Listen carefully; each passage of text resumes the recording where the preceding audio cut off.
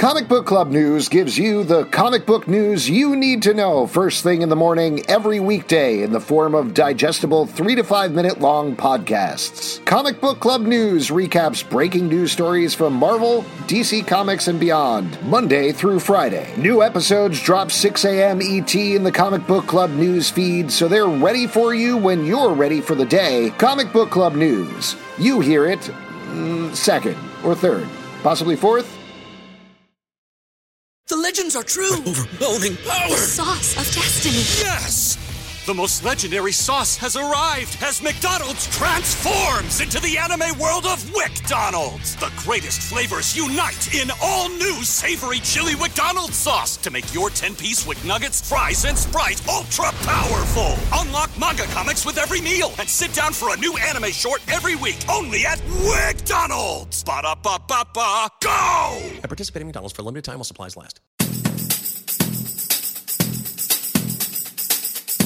Welcome to Inside Legion, the podcast that takes place inside David Haller's mind. I'm Alex Zalbin. I'm Justin Tyler. I'm Pete LePage. And none of us really exist, so we don't have any opinions, and that's the end of the podcast. Thanks for listening in, everybody. Thanks for tuning in, everybody. Appreciate it. Bye. Back to hell. Back to hell for me.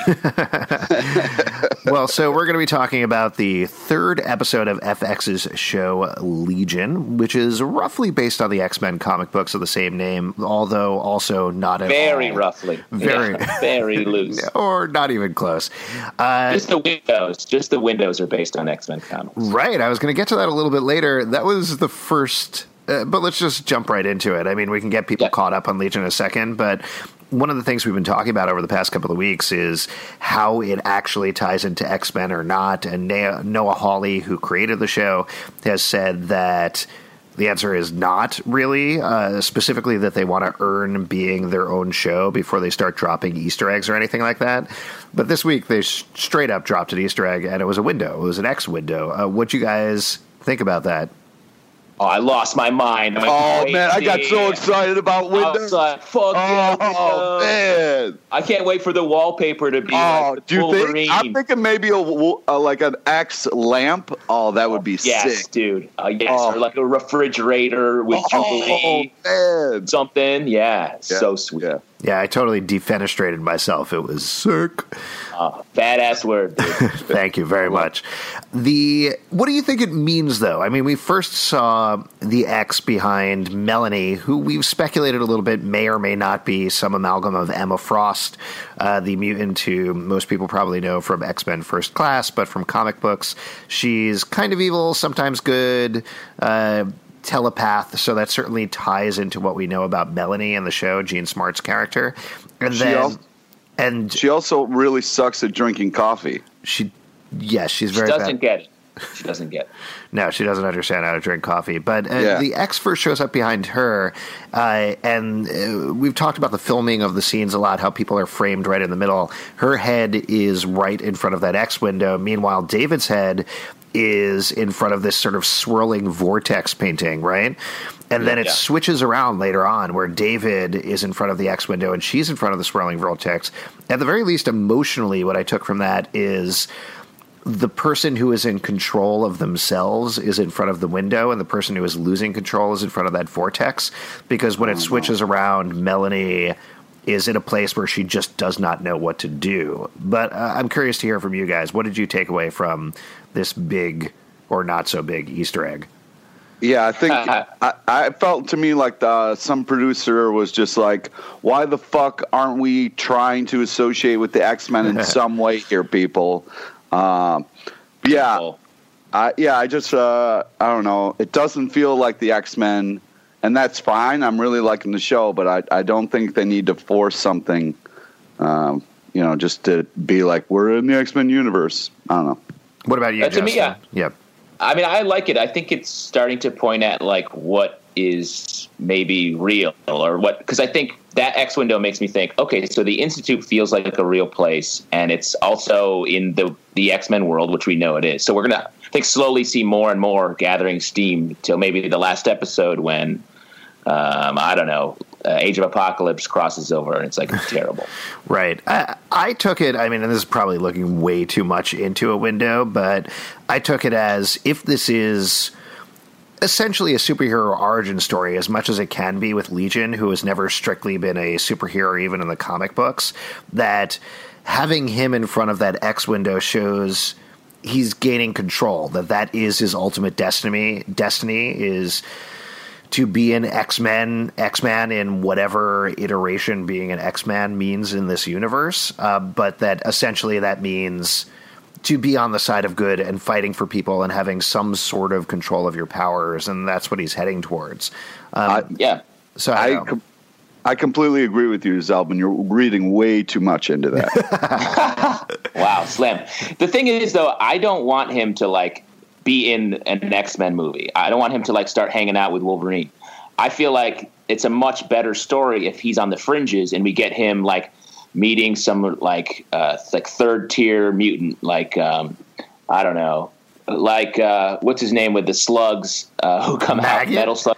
Maggot. Oh my God. I'll tell you what, I would lose my mind if Maggot showed up on a TV show. Just not for excitement, but just from how ridiculous that would be. For those who don't know Maggot, he was an X-Men from, was it the early 2000s?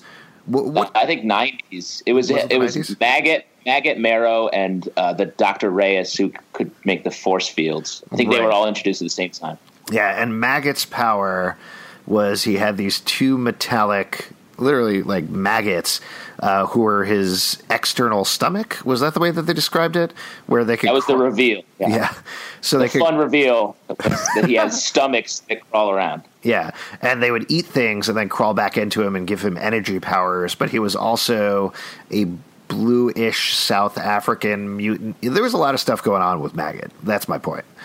And that's what I'm saying. That's weird. And to have him be in this show, I think that makes much more sense than having like a big Professor X like throwdown fight with Magneto at the tail end of a season. Yeah, I agree with you on that. And I don't think that's necessarily something they're even heading towards. That they've been very cagey. In particular, this is another thing that I wanted to talk about with David's dad. You know, we haven't seen his face. We don't know who he is or anything like that. But something's going on with him. In the comics, it's Professor X. But here, I feel like they're going for something different. What do you guys think? I agree with you. That guy in the backlit dude in the bedtime story scenes is definitely not Professor X. So I don't. It could be. I mean, I think we're in David's head for a lot of that. So it could be just something we're seeing temporarily. Like I feel like the man with the yellow eyes might be a terrifying version of his father. Ooh, that would make sense to me. Yeah, rather than we've been speculating that maybe it's Mojo, who is a extra-dimensional alien who creates TV programs for people's amusement, which still kind of makes sense to me, but the more we see the man with the yellow eyes, the less I think that's what's going on. I read something where Noah Hawley was basing the man with the yellow eyes on Bob from Twin Peaks, sort of like a mysterious force that shows up and we don't know where it's from or why it's there, but we just know that it's evil and chaotic. Mm-hmm. That would be very disappointing if it was something like that, where it doesn't ever get explained. That's just the creepy guy with the yellow eyes keeps showing up. That would drive me insane. Don't you have a creepy person that follows you around in your real life, Pete? Yeah, that's you. Oh, you're right. Fuck. Okay. But I do think his dad is the little doll guy. That's, I think, what his dad is. You think so? Yeah. The one thing, we mentioned this a little bit the last time, but this show is legitimately terrifying at points. I don't know that I've watched a TV show that is this scary in a really long time. The way that they do the man with the yellow eyes is terrifying. What is it called? The world's angriest boy in the world is the angriest boy is straight up terrifying. Yeah, and that's something new that was introduced this episode. I mean, we've had the man with the yellow eyes show up consistently. He's been the horror element in the show. We don't know what's going on with him, what the secret is. David clearly is hiding some sort of information because he doesn't want to mention the man with the yellow eyes to anybody. But then this episode, based off of the storybook, the last episode, we finally saw a visual representation of the world's angriest boy in the world when he showed up on Halloween back when David was a kid. Do you think, are these two separate elements, or are they tied into the same thing?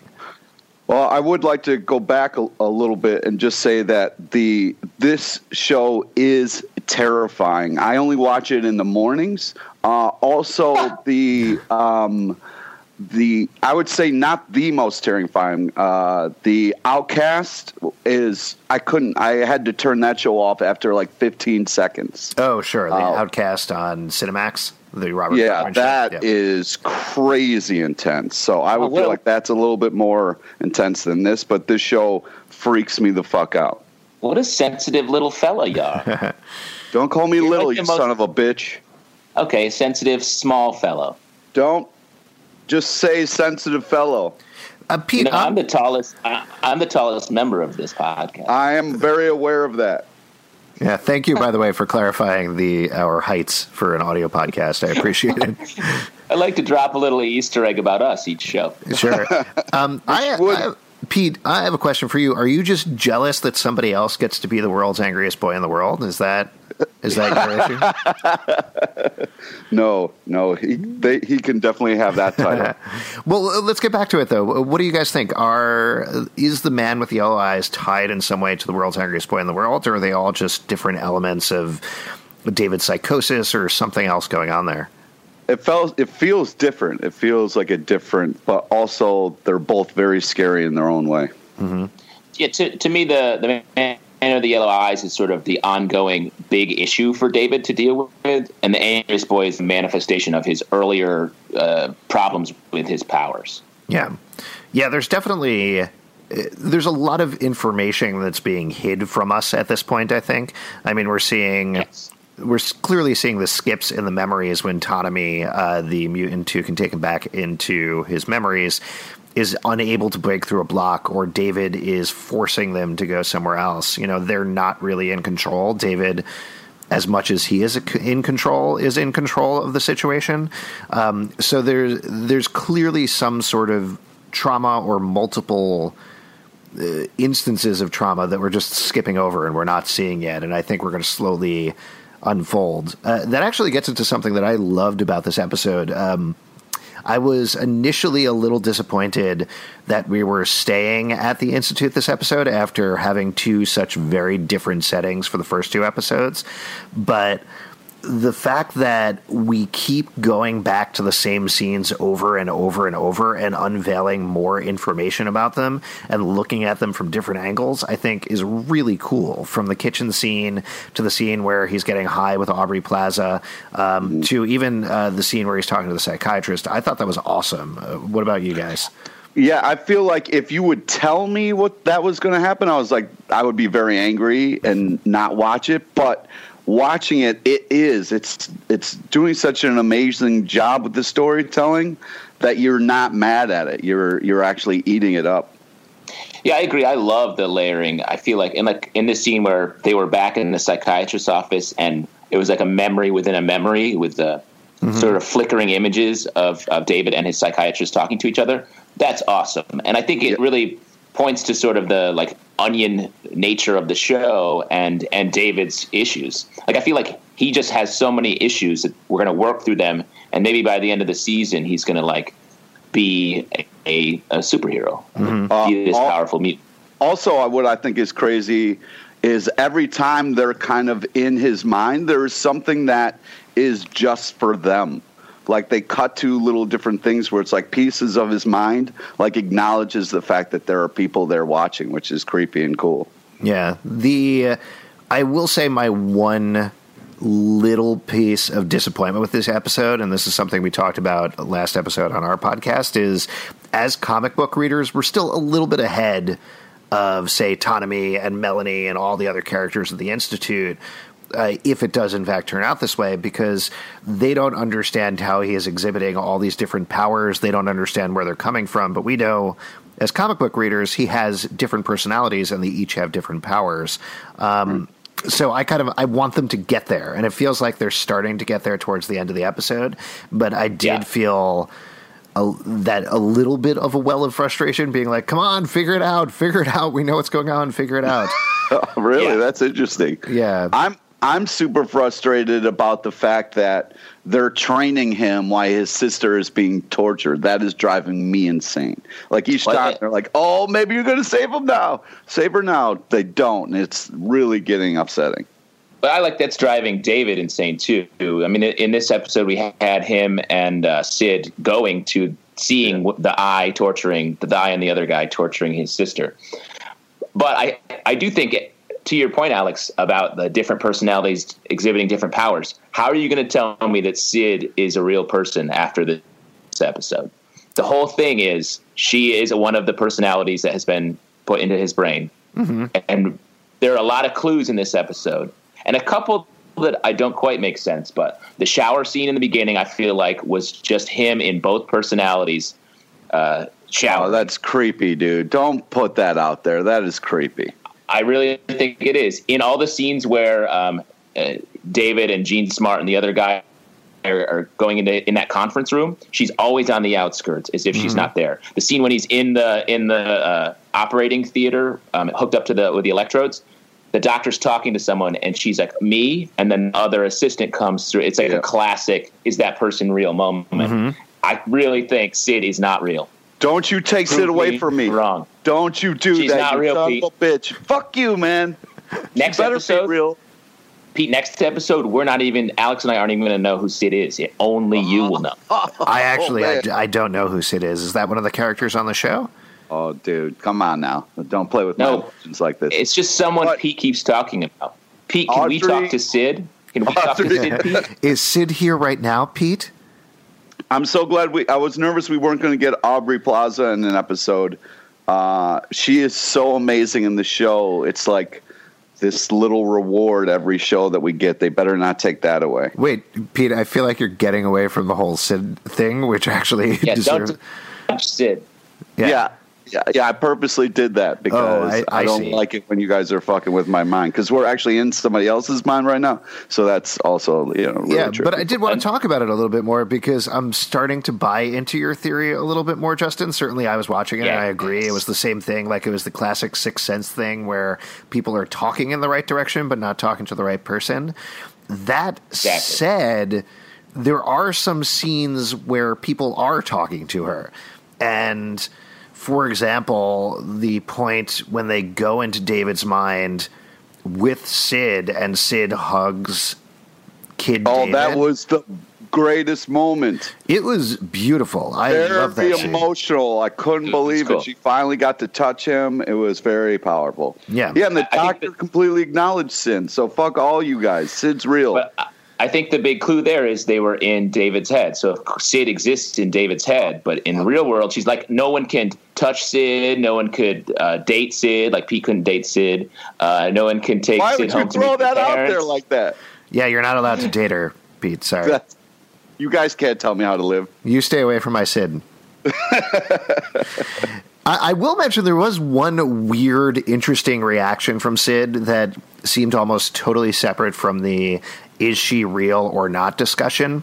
When David is in the operating theater and he starts to freak out and exhibit his powers, he, I guess, sort of switches with the man with the yellow eyes. He has floating powers or something like that, and he starts floating in the air. Sid comes in. This is right before they're sucked through the portal or whatever happens to where David's sister is. Sid looks up, sees him floating, and smiles a little bit. I know that's kind of a little thing, but there's definitely something more going on with her. She's a very different character than she was in the first episode. She seems more confident overall. She seems more in control overall and proactive overall. And the idea that she was seeing David exhibit these other powers, to me, I took it almost as a knowing smile. It almost seemed like maybe you have the Institute, and the Institute really is what it seems on the surface, that you have Melanie is trying to train people and make them better and keep mutants free from District 3 who wants to, not District 3, Division 3 who wants to destroy them for the safety of the world. It almost seemed like Sid is maybe a mole for a third organization, some other organization. Screw you, dude. Well, that's trying to recruit David. Like, clearly, it's a very X-Men thing to have the most powerful mutant in the world be it's the center of a war between differing factions with no clear loyalties. And I feel like we got to see more of that at some point. I wonder if Sid is a representative of even another group. What do you guys think about that?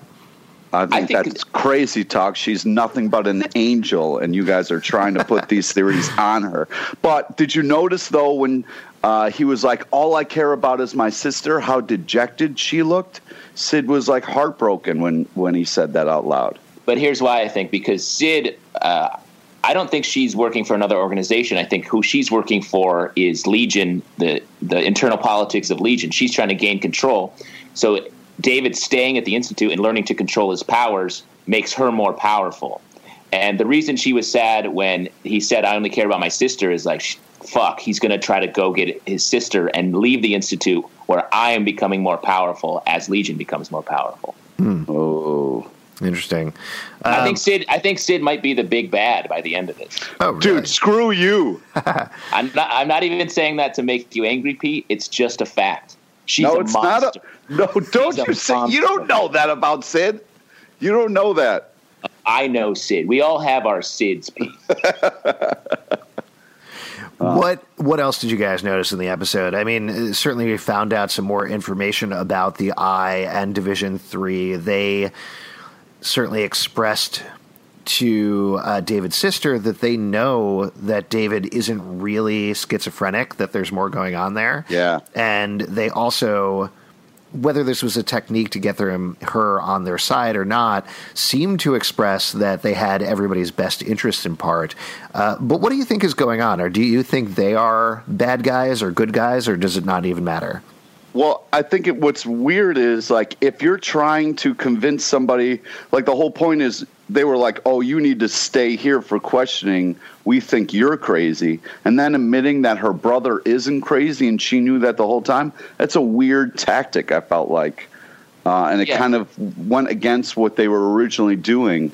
Also, they're doing a good job of being like, who's the good guys? Who's the bad guys? Because, like, that weird-ass coffee moment makes me think, like, I don't know if I can trust her. She doesn't know how to drink coffee.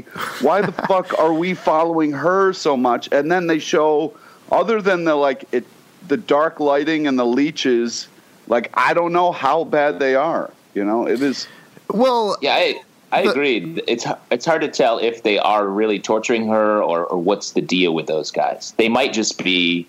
They could be the X-Men themselves, or the Eye seems like he's a mutant. We don't know anything about anything right now. Yeah.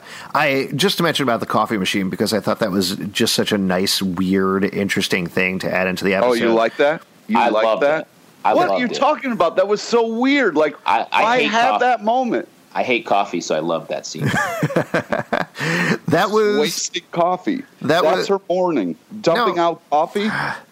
It's her husband, right? I mean, that's what she revealed later on, is her husband died, and I guess his consciousness, maybe that was his power, is in that coffee machine. So all she does is get this. Yes.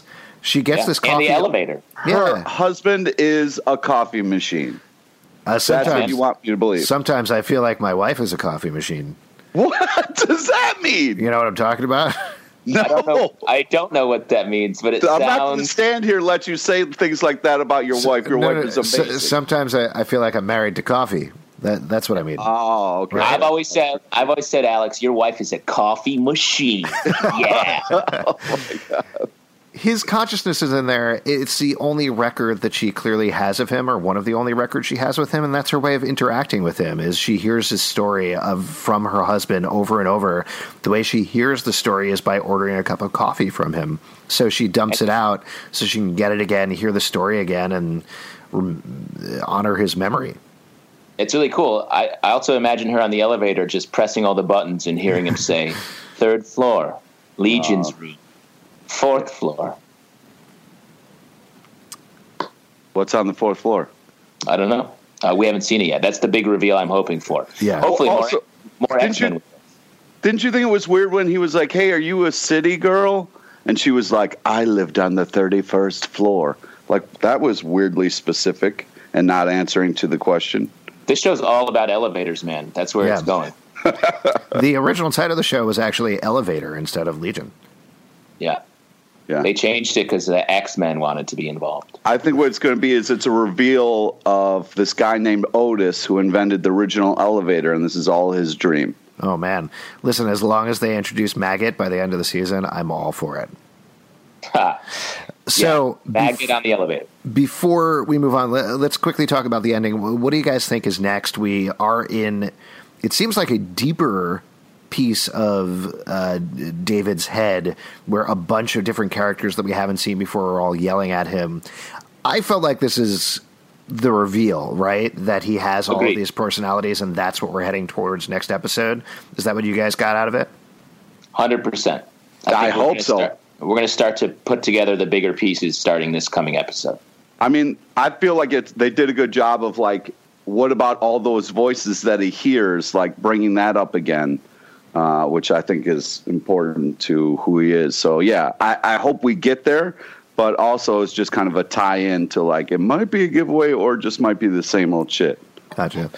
And I also think that everyone on this show is lying or withholding the truth from David. So I think we're going to start to see it all spin apart, and David's going to have to get control enough to pick out who's lying to him about what. Gotcha. Yeah, it's like Audrey Plaza said, her secrets have secrets.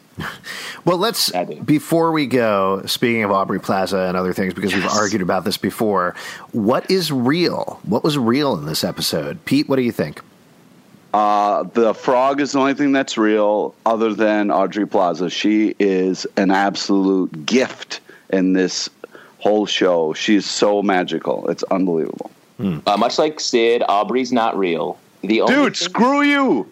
The only things that are real are, I think, the conference room in the Institute. The Institute, I feel like, is our baseline reality. Mm-hmm. You have no proof of that. But we've talked about it, but not even all parts of it. I think some parts of it are taking place in, like, the operating theater is hard to tell. Carrie, the doctor's assistant, feels like she vanishes a lot. So that might be in his head as well. I'm going to say that opposite of popular internet memes, the cake is not a lie because it looked like a pretty delicious cake that Aubrey Plaza was eating. So I'm going to say that's real. That's the only thing in the episode that was real. Just the cake? Just the cake. Everything else was fake except for the cake. Wow, great stuff. I do think that was a real memory, but you notice when his girlfriend, who I think's name was Philly, when she walks in the room, Aubrey vanishes. Oh. No, she didn't. She did. She didn't vanish on camera, but you don't see, she never acknowledges Aubrey in the room. She only talks to David. But Aubrey grabs the cake and eats the cake. I think that was David, Aubrey in control of David. I'm saying that, I guess a better way to say it is the girlfriend never acknowledges both David and Aubrey. There was that scene where she says, "Hello, Aubrey Plaza, who was on Parks and Recreation. Are you enjoying my cake?" So I feel like that contradicts it a little bit. Yeah, it totally does. Suck on that. That takes place in your head, Alex. All right. And this podcast takes place in our collective heads. Guys, thank you so much for listening to Inside Legion. If you're ever in New York, we do a regular live show every Tuesday night at 8 p.m. at the Pit Loft. It's totally free. Also, if you'd like to support this show and the other shows we do, you can go to patreon.com/comicbookclub. Other places you can check us out, comicbookclublive.com. Pete, you want to tell them about the Facebook? Yeah, please friend us on Facebook so you get to know about the amazing guests we have on the show. Follow us on Twitter at Comic Book Live. And we'll see you next time for more Inside Legion. You know, I'm going to go check out the other parts of this body. Like the bad idea, bro. Like the stomach. Yeah. Oh, look out for the maggots.